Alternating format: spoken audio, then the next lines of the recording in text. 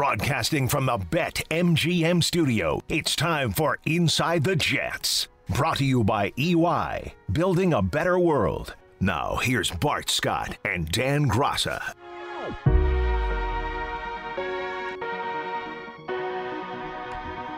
And we welcome you into another edition of Inside the Jets, presented by EY, building a better working world. I'm Dan Grassa. That's former New York Jet linebacker Bart Scott. And Bart, not a good day at the office for the Jets once again yesterday in the home opener against the 49ers, dropping a 31-13 decision.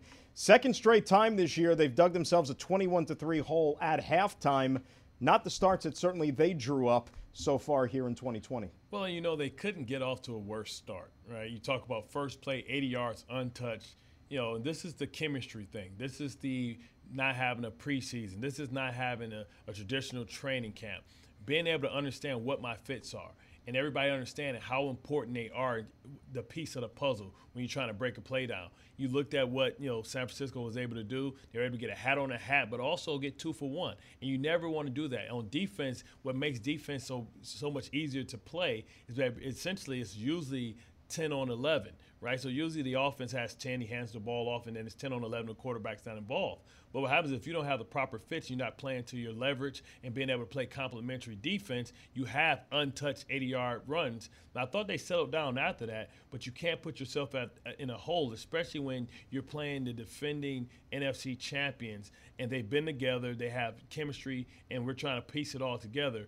I thought Davis, the rookie, he's learning a very key lesson, not being able to get stuck on blocks. That's what college players have to realize, understand that's the hardest thing to transition, because now you have these grown men that aren't trying to push you away. What they really try and do is they pull you to them, because if I pull you to them, a referee can't see that I'm holding you, can't see that your shirt isn't stretched out. And those are like learnable moments, being able to take the arm over, get over the elbow, pull it down. Those are all things, because in college you're so much more athletic than everybody. You can get away with those deadly sins. But in the league, they can cost you 80-yard touchdown. I thought Quinnen Williams flashed. Played well. He played very well. I think it's his best game as a pro. Disruptive in the backfield. Those are the things that, certainly he was as advertised coming into the league. You wanted to see more from him, and he flashed that very early in that game yesterday. Yeah, absolutely. And it's just a teachable moment, too, for him, afterwards, the interview, things like that. That's something that he has to learn from and understand. I think he did watch the film, though, today. Yeah, he watched the film, right? He promised he would. He promised he would. I want to report on what he saw in the film, because I want to get back to the follow-up. But, those are all part of, the frustrating, parts of being in New York media, that everything is going to be able to be seen. There's always a camera watching. There's always somebody listening, and always somebody that's able to kind of legislate or be able to litigate, the follow-up question. Because not the first one that's setting you up, but it's the follow-up. But he did a great job in getting penetration, being disruptive, and finishing. You know what I mean? It's one thing to get there. We've seen Quinnen get there but not be able to finish. He was able to finish, and it's something to build on. And guess what, Quinnen? Now that we've seen it on tape, now that's what we expect. You just set, not your ceiling, you just set our floor. And the floor for you is being disruptive and being able to capitalize and make big plays, timely plays. And, I think, that's something that we can build on, and that's what you have to start. You got to start with the positives, and he was definitely a bright light. He was the best Jet on the field yesterday. I thought we were talking about that in the post-game show yesterday, gave him the Player of the Game award. I'm curious, though, from a defensive standpoint. You talked about the first play from scrimmage, the Mostert 80-yard touchdown run. I don't know if you've ever been in a game where your defense surrendered a touchdown like that on the first play of the game, but if you did give up an early score, as a player, how do you just flush that from the memory bank? Is it something that's difficult to just let go, even though you still have so much of that game to play? Well, when that happens, what you want to do is say, hey, this is a staple, like junior high play. This is a play that, you run when you're in Little League, right? It's a hat on a hat. It's nothing, it wasn't rocket science. It's just more about execution. And I think understanding. And you can watch people on film and say, oh, this guy, he looks kind of fast. But it's a different thing when you're on the field. And I think what people realize is that Mostert, you look at 23 miles an hour. I don't think Tyreek Hill has went 23 miles an hour. Now, if you knew that you had Tyreek Hill at running back, you would get depth and you would adjust your angles, understanding that he can break your angles. I think they found that out early. And, other than a couple more plays, the 65-yard that got called back, and, Which is almost like a carbon copy of that touchdown. unfortunately. Exactly. So, so those are things that you have to get cleaned up, because we know in this league is a copycat league, and if you struggle with that this week, then you know that the Colts are going to attempt to get there, even if they don't have the running back that can get to the corner and change the angles that way. We know they definitely have the horses up front to be able to lead the way. No, absolutely. And you talk about, an Indianapolis team, which we'll get to a little bit later on, the Week 3 opponent. Marlon Mack is done for the season, the running back, but Jonathan Taylor, who set all kinds of records, of course, up in Wisconsin, he looks to be very, very capable. Guy as well. Track guy, Jersey guy, South Jersey guy, as a matter of fact. So the Jets are going to have their hands full there. We also had that play in the second half there in the third quarter, the 3rd and 31 conversion. I've never seen that. And listen, this is a regrettable play. Ogletree is going to have to learn. He's supposed to be a veteran, but once again, your timing, your technique. Now, is that the case of a guy who's been, he was on the practice squad, but, this was his first game up with he's a veteran, though. He's a veteran, and he's been in this system. And he's been in the system. He knows the defense just as well as anybody else. What it is we always said, this is how you start the game, especially as a linebacker. Alignment, assignment, technique. He had the alignment right. He probably even had his assignment right. His technique was horrible. As a backside linebacker, your job is to stay on the backside shoulder of the running back. When he cut it back, you're the cutback defender because you had a down block. So he had an opportunity. As soon as he cut that ball back, he should have been in the backfield playing peekaboo with him. Your shoulders have to mirror the running back. And if a running back's shoulders are square, you have to be square, but you also have to get downhill. He didn't close the distance. He had bad eyes. And he had bad eyes on a couple of plays. A lot of the Jets, had bad eyes. And if you have bad eyes, it's going to take your body where it can't be. And he gave up a big play, right? And those are the things that kill you, because that was a play in which San Francisco was giving up on the play. We surrender 3rd and 31. We don't have a play for that, and it goes for 55 yards. Backed up in their end, too. And this is a Jets defense that has prided itself on getting off the field on 3rd down. They have been bad at both sides of the ball early in the season, and that's what you have to focus on. Hey, these are the little things that we have to do, because the little things, when you're going against an opponent that may have more talent than you or may have been together longer than you, then things that are small are magnified, because you can't have a room for error. A team and a unit that has ran that play probably 1,000 times, right? You haven't defended that play 1,000 times, but they have literally ran that play against different fronts, different defenses 1,000 times. And so they're going to execute. You have to make sure that you're executing, because you may not have ran that play or went against that play, but you played in that defense. And you should understand your responsibility. We have this thing. Don't farm somebody else's land. You got a lot of guys farming other people's land. And when you farm other people's land, who the hell is farming yours? And that's the whole do your job philosophy, right? Just make sure you're doing your thing, what you're supposed to do. I almost threw up in my mouth a little bit. You can't use any Patriot sayings. It's just an old expression. Wasn't necessarily going there, but you know what I'm saying. Bill's 1,000 years old, so he's probably clean. Exactly. But you mentioned, 3rd down, and that was one of the things that we highlighted before the game yesterday, because if you look at the 49ers in Week 1 and their loss to the Arizona Cardinals, they were, I think, 2 for 13 on 3rd down. They had a very difficult time kind of keeping these drives extended. So yesterday you thought, all right, this is going to be an opportunity for the Jets to maybe get off the field on 3rd down, keep those legs fresh on defense, but especially in that first half, when Jimmy Garoppolo is out there on one leg, essentially, and he's having time back there to pick them apart. I think there were 6 for 8 on 3rd down just in the first half alone. Then you have that big play in the 3rd quarter. Frustrating, to say the least. Right, and then you have to play complementary football on the other side of the ball. You talk about time of possession, being able to extend drives, also being able to convert 3rd downs. And I thought they did a good job in running downhill, but what happens is when you fall behind, you can't keep with that philosophy. I thought it was a little bit more creativity, not a lot more, different types of run. Understand that Frank Gore is a different type of runner. He likes his shoulders, squared downhill so he can fall forward for those 3-4 yards and give you a chance. They just have to get some chemistry. They have to find an identity. I think they're in search of who they are and how they want to win football games early in the season. Well, and the other problem I think that they're encountering here early, and look, there's a lot of teams that are dealing with this. The team on the other sideline yesterday can speak to this. We're talking about injuries, and your depth is now being questioned. And we knew coming into the season that there were going to be some spots that they were going to be tested depth-wise should a guy or two go down. And you're seeing this here at the wide receiver position, right? I mean, right now, Brashad Perryman leaves the game. Coach said earlier on Monday that he's week to week at this point. Still nothing definitive. But you have Perryman. You have Jamison Crowder. You've got Denzel Mims. Those are supposed to be your main 3 wide receivers. All 3 of them look like they may not play this week. I mean, that's the way things are trending right now. And then you're down to a guy like Braxton Berrios, who's now getting reps. Had a good game yesterday, scored a touchdown. Chris Hogan being used as much as he is, and this was a guy who they just signed during training camp. Right. So depth being tested at a pretty important position now, especially when you have a young developing quarterback in Sam Darnold. Yeah, you talk about a copy of a copy of a copy. It's like it starts to become diluted. If you get the backup to the backup to the backup, it creates stress on your team in so many different ways, because then it stresses your special teams, then it stretches your offense, and it stretches your defense, and it forces other people to do dual roles or for somebody else to step up.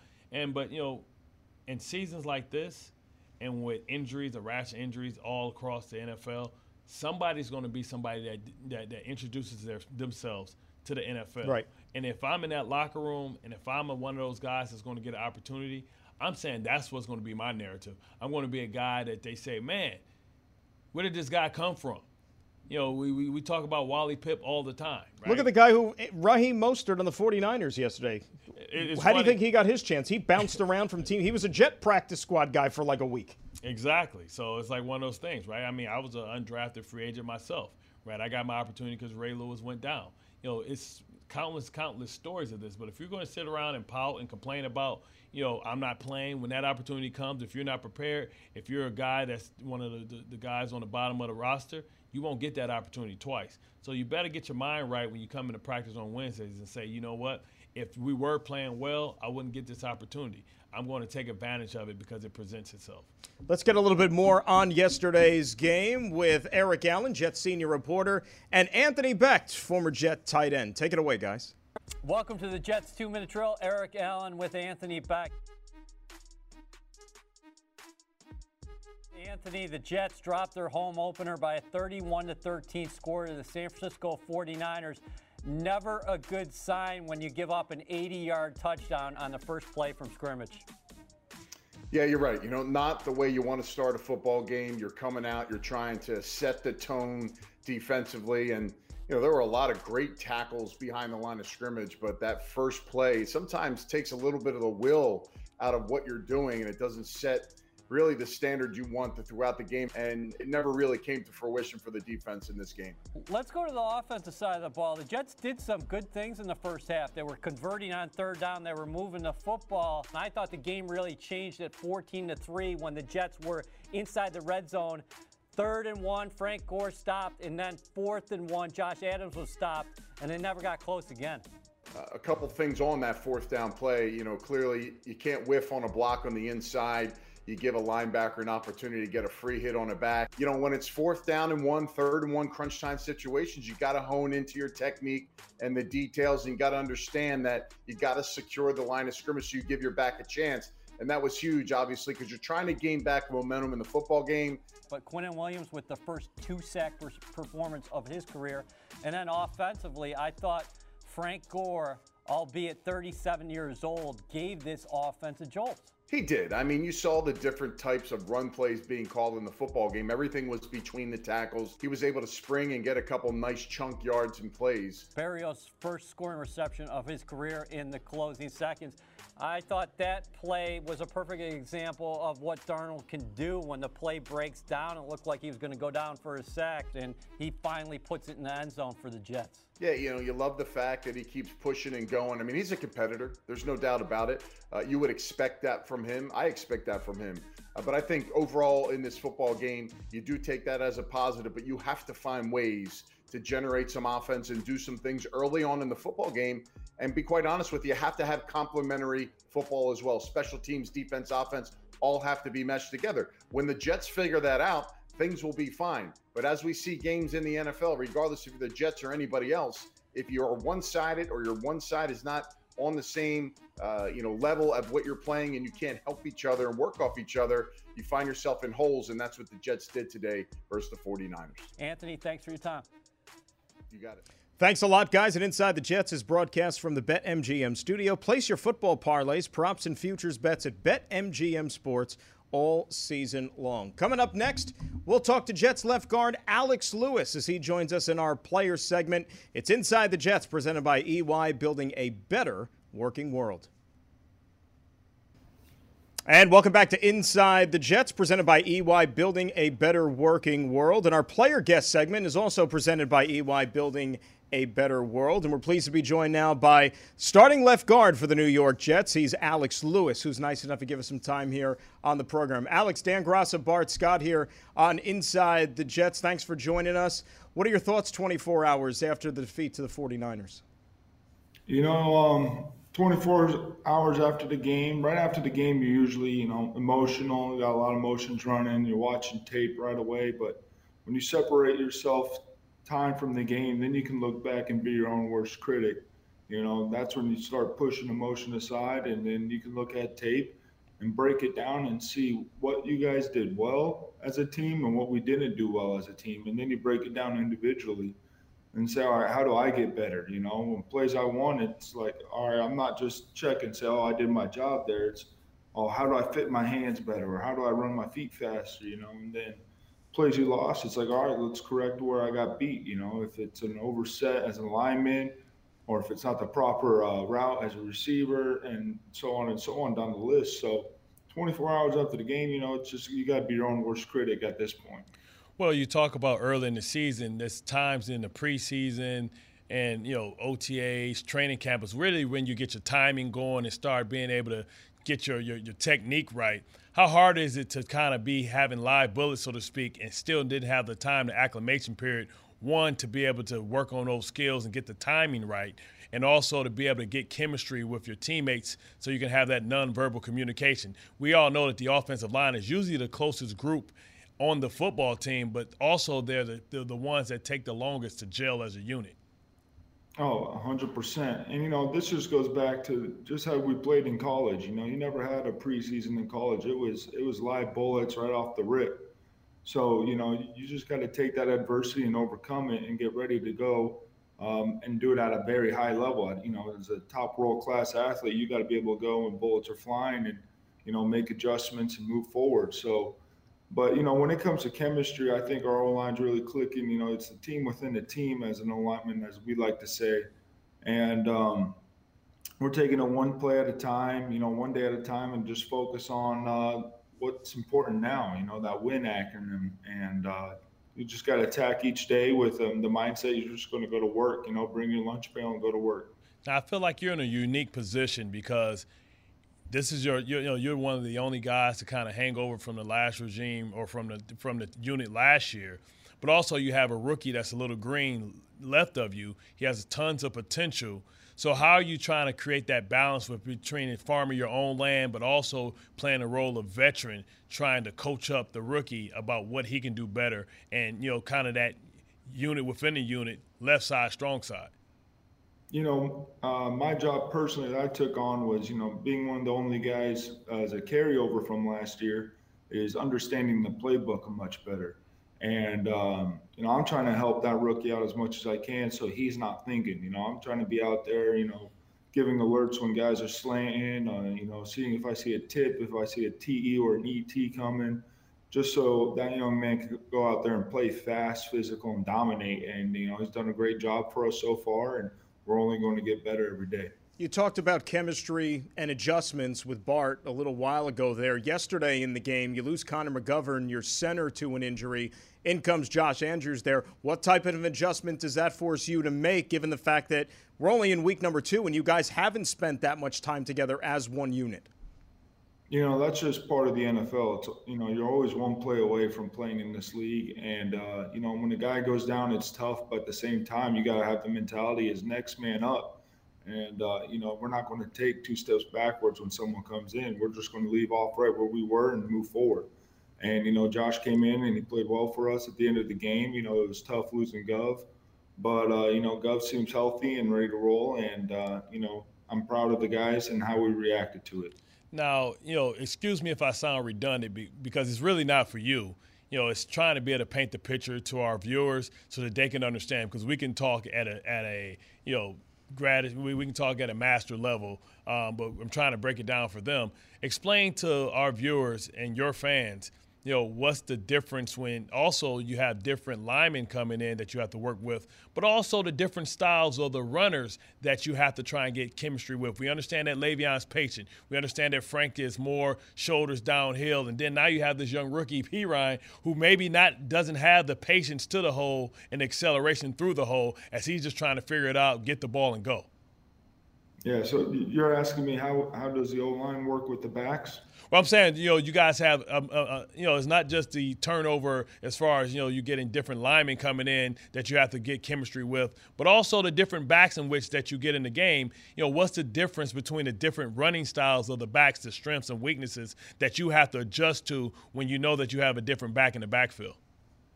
Yeah, you use that word adjust, and, in my mind, I don't want to change my job depending on who's back there. I'm going to go out there and just focus on what I got to do that play, whether it's a wide zone and they're asking me to reach a 3 technique, or if it's I'm backside of an inside zone and I got to get that push and collapse that backside. That's all I'm worried about, is focusing on my job and what I have to do. So then it clears up those lanes for those backs, whether they're patient, downhill guys, or just trying to figure it out. If I can paint the picture very clear for them to see, then they're going to be right every time.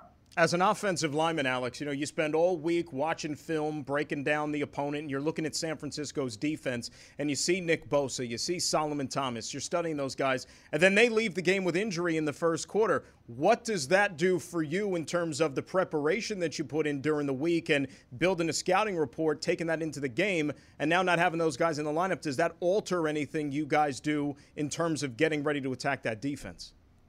When they lose starters like that, you should always be studying both starters and backups no matter what in the first place. So you should always be prepared and have a game plan against every guy you're going to face throughout the game, because defensive linemen rotate throughout the game all the time.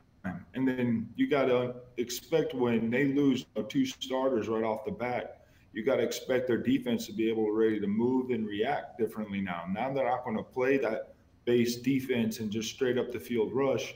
Now they're going to try and get slants in there, pressure or safeties, bringing a strong dog or weak dog off the backside. And, you just got to be able to adjust mid-game, look at the tape after every series, and have a plan of action when you go out for the next one. Now, correct me if I'm wrong. This is your second stop, right? You're with the Ravens. You've been with the Jets for 2 years. We uniquely kind of have the same resume in that regard. When I came here in 2009 and was trying to change the narrative about the Jets organization and trying to get back to the winning ways, as this proud organization has hosted the Lombardi Trophy and it's very proud. It was certain things that I took from that Ravens organization that I tried to implement here. Is it anything that you've learned in your experiences in Baltimore that you're trying to relay the message about how winning is done and how establishing a winning culture is kind of built organically from the ground up? Absolutely. One thing I took from them was that WIN acronym, and that's just what is important now, and that's just being where your feet are. If you got a meeting that day and it's all about blitz review, that's where your mind needs to be focused. What tips can I see if a backer's wide? Are the D-line going to slant? If I'm in the weight room working out, and it's like, all right, let me get a PR on my squat here this Monday and, just get better every day. I go out on the football field. It's what's important now. All right, well, I saw on tape my left hand wasn't playing with length. All right, now I need to go out in that practice, and every rep I have, my main focus is to get better with my left hand strike at practice. And that's just something I learned back in Baltimore, and it stuck with me. And, a lot of guys I say to a lot of guys here in the Jets, and, guys are catching on to it and buying in.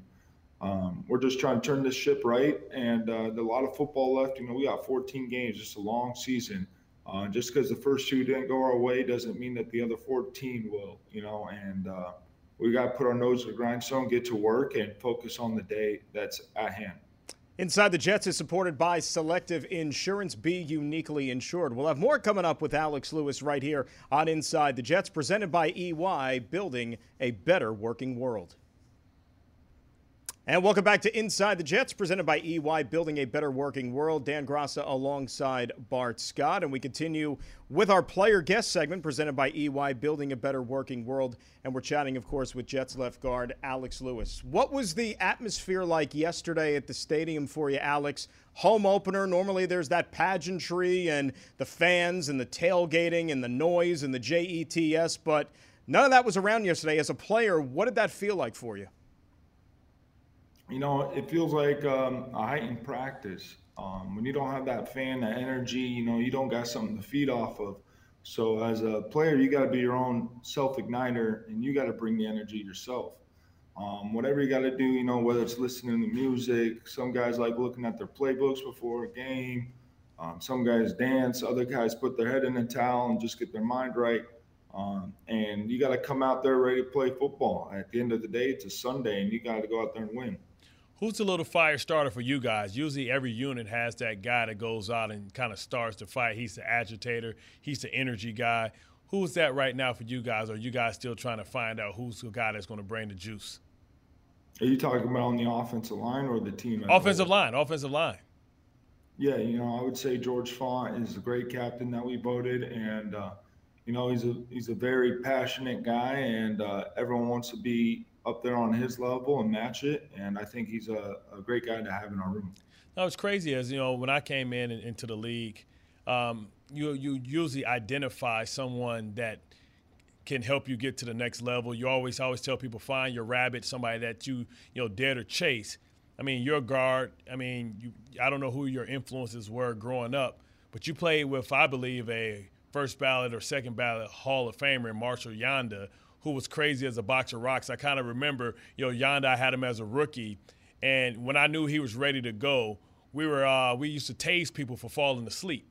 And in meetings we just tase them. I don't know. You do stupid stuff when you're young. So, Yanda. I think I heard this story. Yeah. So Yanda's sitting there. He's like, we give $100, $500 for anybody that take a tase, right? He stood up. Hell, I'll take a tase, right? So we zap him, and then, he comes in. That's all you got, MFers, right? So we tase him again, never knowing that he set us up for the banana in the tailpipe.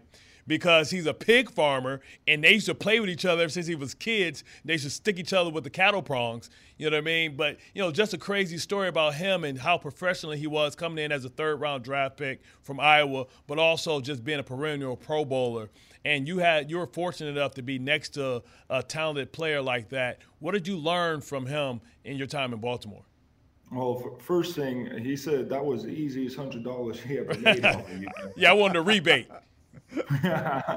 No, I think just studying tape and understanding defenses, he was phenomenal at being able to recognize a guy's slant, little tips in his stance, whether a guy likes to pirate, what foot does he like to have up when he pirates? And not only that, sometimes defensive linemen give away when they pirate, like slanting across your face, they'll even up their feet, little tidbits like that Marshall taught us. And to have a guy with that much experience and play at that high of a level for that long,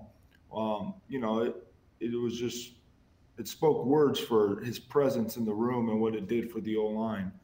I only got to play with him for 3 years, 2 of them on the field, 1 was on IR, but I got to be around him, see about how he went about his business, and he just attacked what was ever in front of him at that moment. He never looked 3 weeks down the road, 4 weeks down the road, or even looked back, let's look back 2 weeks. No, he was focused on what's in front of him and what he had to do. And he was a man of just do your job. And that's something I always try to carry with me. You were a free agent after last season, and, there was still some question as to whether or not you would be back with the team here in 2020, but you did re-sign. You look at it, Alex, as almost like unfinished business when you elected to come back, that you wanted to be part of the solution to help get this program up to the next level? Oh, absolutely. At the end of the year, we went 6-2, and we left one out on the table. And I knew when I was coming back that, we had that momentum going, and I want to be a part of turning something around here. And I believe in Gase and the people we got in the coaching staff here and the owner and the front office. They're all doing a phenomenal job of giving us the tools that we need. Now the responsibility falls on us players to go out there and execute. How was the turf yesterday at MetLife Stadium? You know, we saw a couple of guys on the 49ers go down with injury. You know, their coach after the game had stuff to say about the playing surface. You know, you haven't been on it that much. You had the one scrimmage and then the one game yesterday. Is it a dramatic difference based on the field you were playing on there last year? Personally to me, I could care less what I'm playing on. I grew up playing on dirt down in Arizona, so turf's a different outcome, but you know, some guys manage it differently, and at the end of the day, you just got to go and play football. Now, I guess what, you know, the inside scoop, right? If you know, do you play in the 7 studs, or do you decide to go with the molds? Is it tight or is it shallow? You know, what they're trying to ask, I guess what Shanahan was trying to suggest is that maybe it wasn't as deep as it used to be. How did it feel to you in that regards? And, you know, what have you learned is that next time you step on the field, you change your surface? Are you going with more of the molds, or you go with the 7 studs? No, I wasn't even thinking about it. I was thinking about reaching the 3 technique, you know, shutting down the bull rush, cutting off an inside move. You know, the last thing on my mind was, oh, the grass feels funny. So, Got you. What about another year playing with Sam? You know, now he's in his 3rd year as a quarterback, 2nd year playing with you. Have you seen that development, that progression, him being more of a leader in that huddle and taking ownership of that offense?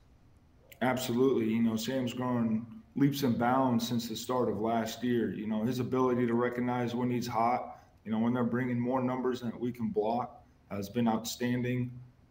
His leadership role has really elevated, you know, being a vocal leader when it comes to getting the energy going for guys in the huddle pregame, coming out of practice, making sure guys are locked in. You know, he's stepping in the huddle, telling everybody to lock in, eyes on him. And I just love seeing that competitiveness come out in Sam. And he's going to grow, and he's got a long career in front of him. Now, what does the off day look for you? Like, how does the body feel after 2 games? And, you know, how do you kind of reset and get the body right? You know, we all talk about, you know, getting your mind right, but how do you maintain your durability? Cold tub, hot tub, Normatec, and repeat. And then, you know, on the off day, I like to get away, you know, just get my mind off football for that one day.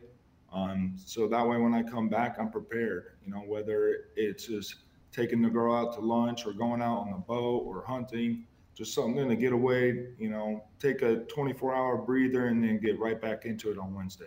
How was the off season for you? Certainly the routine was probably a little bit different with the pandemic and everything. You couldn't maybe get into as much football, at least with your teammates in person. So how did you prepare for this upcoming season, given all the changes that were going on in the world? You know, I was very blessed. When I moved back to Arizona every offseason, I usually tend to live with a family member, save a little money. And this offseason, I was living with my pops, and he trains O-linemen to get ready for the combine. And so when everything shut down, you know, we had all the setup at the house. We got a turf field out there, full-on weight room, and I had a coach. So he was out there filming me, getting me ready for my footwork, hand placements. You know, we're running O-line drills. We're getting after in the weight room, and so I was very fortunate. Well, you know, Pops, knowing that you're making all this money now, did he send you an invoice? He sent me an invoice for that turf. Write it off, right? Oh, good. Absolutely. We saw on social media you posted that you are going to have a little girl here soon. So congratulations on that. When is the baby due?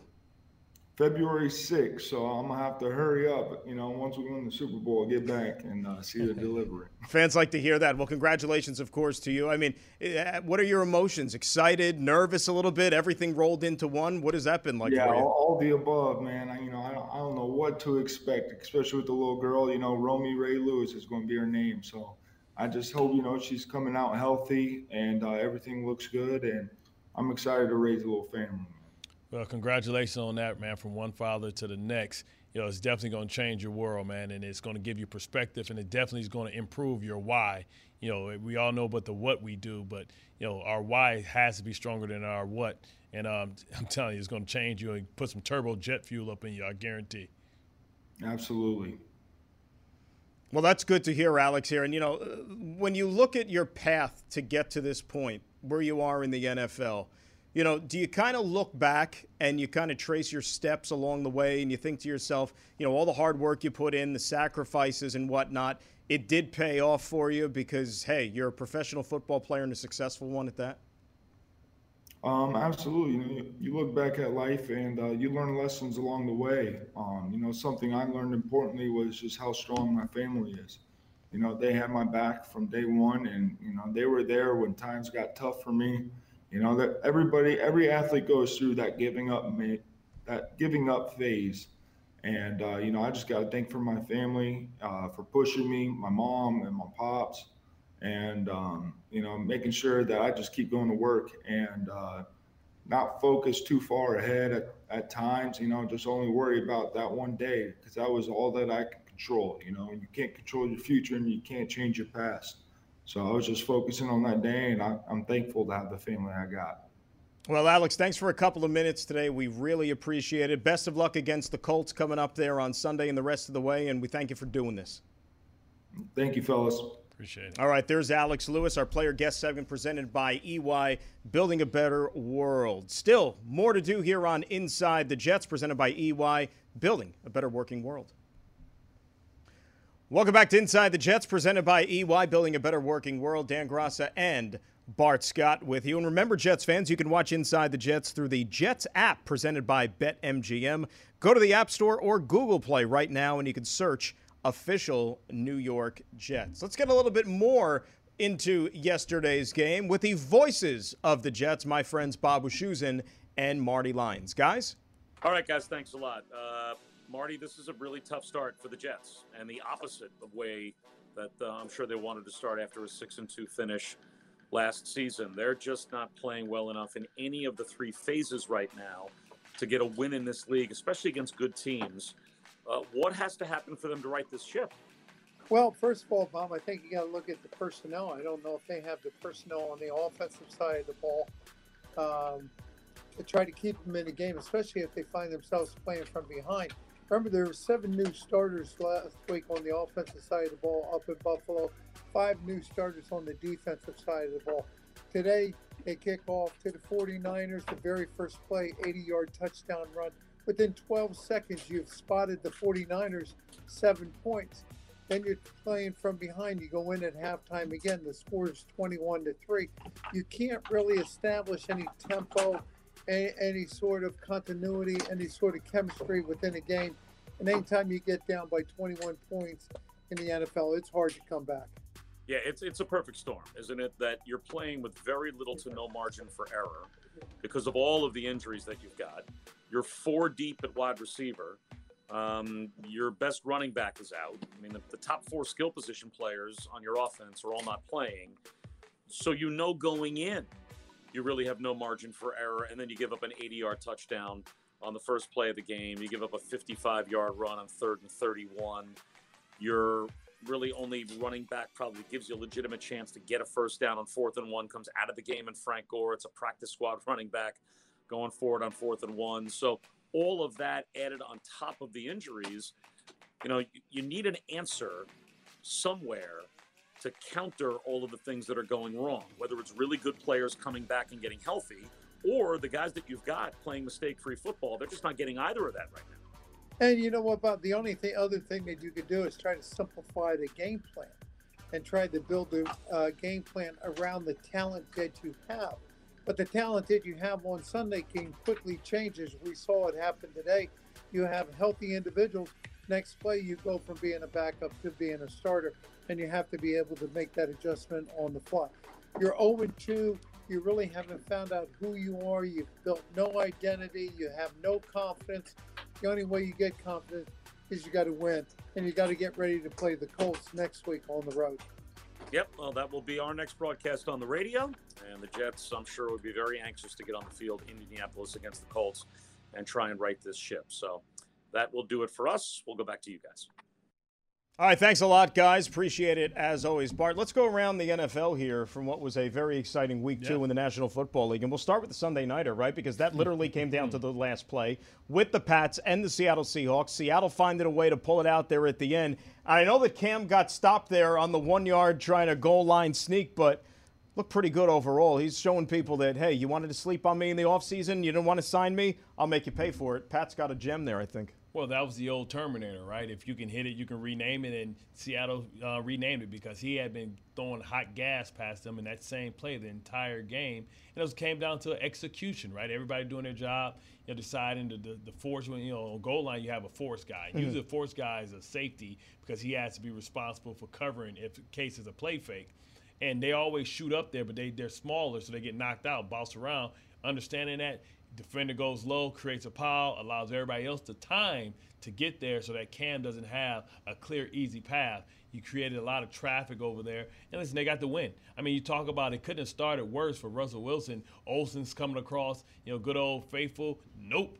Right out of his hands, right into Devin McCourty's. And, you feel for James White and what's going on. But that was a beautiful moment for him to come in that time to be focused on the game, to stop and take a time to think about his brother who lost his father in a tragedy, car crash, and his mother struggling, and he decided to not play yesterday. So our prayers go out for James White. But it was an interesting game. I think it showed you the best of what the NFL has to offer. I mean, you got to love the best going against the best. You talk about Gilmore versus Metcalf. How about that play? My goodness. And it wasn't just that play. It was also like the infighting, right? Like you get some, I get some, and you don't see Gilmore usually give up big plays. Still right there, but, the play design, but then, the scuffle on the sideline, and, it was just everything that you wanted. And what was great about that, too? Sunday Night Football, national audience, great game, as you said, came right down to the finale. And normally a game in Seattle, it's associated with the 12th man, that home field. You didn't have that last night. You take all that stuff away, but yet it was still a fantastic game, a great product, and it just shows you how great the sport is. It's the ultimate sign of respect. I mean, it had you on the edge of your seat. Till the very end. You didn't know what was going to happen. Like, man, is he really going to try and run it with Cam, or is this going to be one of those fake runs and Cam throws it? Is it going to be a Cam option? But it was Cam. And listen, the Patriots have a rental car that they can say, you know what, I'm good, and give it back at the end of the year. So they don't mind putting Cam Newton in harm's way. But Cam looks like he's unbothered by some of these hits. And the fact that he plays with no mouthpiece tells me that he's not afraid of going night-night. And what he did yesterday, too, think about it. They didn't really get much impact with the run game, did New England. So he did that essentially all by himself. And, if he could stay upright, he's going to take some hits. Watch out for that team and that offense again this year. Where have we said that before, right? And Russ, on the other hand, I've said it before. No MVP votes? No MVP votes. You talk about Drew Brees being disrespected. He's been disrespected. He's the most important quarterback to his team in the entire sport. I'm not saying he's the best. He's the most important quarterback to his team in the entire sport. I mean, because, look, Metcalf, he made something out of Metcalf, right? Metcalf, coming out, he was a second-round draft pick. People thought he was raw and unpolished. And all Russell has done has created a chemistry with him that they can figure things out. And he's going against the number one, the reigning defensive player of the year. And what Russell's saying is, I'll still take you. How's your seat? Is your seat okay? Your seat feel okay right now? Well, you get a nice little ride. It's not hot, though. It's not hot. I was going to say, it's not as hot as Dan Quinn's seat maybe today in Atlanta. Oh. Think about this. You have 28-3 on your resume. And I know this wasn't the Super Bowl, but then you come back yesterday, 29-10, and you can't sew that game away. And then just some of the execution mistakes down the stretch. The onside kick. Go to the apparent one. Right? I mean, I'm surprised Julio Jones. I'm surprised they froze. I mean, because you can, as the receiving team, you can touch the ball before it actually gets to the line of scrimmage. They can't hit you. And think about this. The onside kick now, the way the rules have been redrafted, it's supposed to make it even more difficult for the team to recover, and yet somehow the Cowboys spinning top. That's what happens. And that's once again, I don't want to say you can blame it on the pandemic, but what happens is you haven't been put in those situations. Everybody's looking for these end-over-end type of kicks. Now you create a spinning top, so to speak, and it takes 10, 15 seconds to get there, and you just hover over the ball. And then, that was just a bad job because the guys didn't seem like they had a procedure. They didn't have an SOP. They didn't have a standard operating procedure. Because if I'm the Hayden Hurst, all you guys on the front line, your job is to go actually hit somebody and let Julio figure it out behind. That's his job. Farming somebody else's land early in the season costs you an opportunity. And this team should be at least 1-1. And we should be in here talking about Dallas and what's going wrong in Dallas. Let Mike McCarthy off the hook. Mike McCarthy off the hook again, going for a 2-point conversion, down by 9 there late in the game. Kick the extra point, make it a one-score game. I am so sick of the nerds coming here with the IT tech. Simple math. And the DeVry Institute coming with these analytics, because sometimes, you got to be able to go with your gut, and you can't leave points on the board. And it's like, come on, man, what are we talking about? An out route, thrown by your punter. I know most punters are former failed quarterbacks, but the important part is failed quarterbacks. That's a good point. Last thing here, we should talk about Justin Herbert. Not a bad debut with the Chargers yesterday. Didn't win, but took the champs to overtime. And how about for a guy, you talk about a moment's notice, he finds out 10 seconds before the game starts that, hey, you're up. Played pretty darn good. Well, exactly. And then Anthony Lynn surprised that he said, hey, if Tyrod Taylor's healthy, he's going to play. Listen, has any guy been Wally Pipp more than Tyrod Taylor? I mean, you look at him, it happened to him in Buffalo, then it happened to him in Cleveland. Now for the third time, if I'm him, I'm walking around with bubble wrap, make sure that I don't hurt myself doing anything. A rib injury, oh, man. It could be over. It could be the beginning of the end already for Tyrod Taylor. But you know what? In this current environment, backups make pretty good damn money. They do indeed, and some of them can stick around for a long time and have a nice career. Can only keep the champs down for so long. Patrick Mahomes eventually got going in that second half. And you talk about ice water in your veins. How about Harrison Butker, the kicker? Oh, my. Three tries, and he ultimately had to nail a 58-yarder, his second of the game, to boot the Chiefs to a victory there. Unbelievable. Crazy. But that's what the NFL is all about, and that's why it reigns supreme. Even though the Lakers were playing yesterday, nobody cared. They wanted to watch football. They didn't care what football, any football would do, because football is greater than basketball. And by the way, LeBron James wonders why he doesn't get MVP votes, because you got that guy on your team who made the game-winning shot. That's why you're not getting as many MVP votes. He's Bart Scott. I'm Dan Graca. Thanks for listening to us here on Inside the Jets, presented by EY, building a better working world.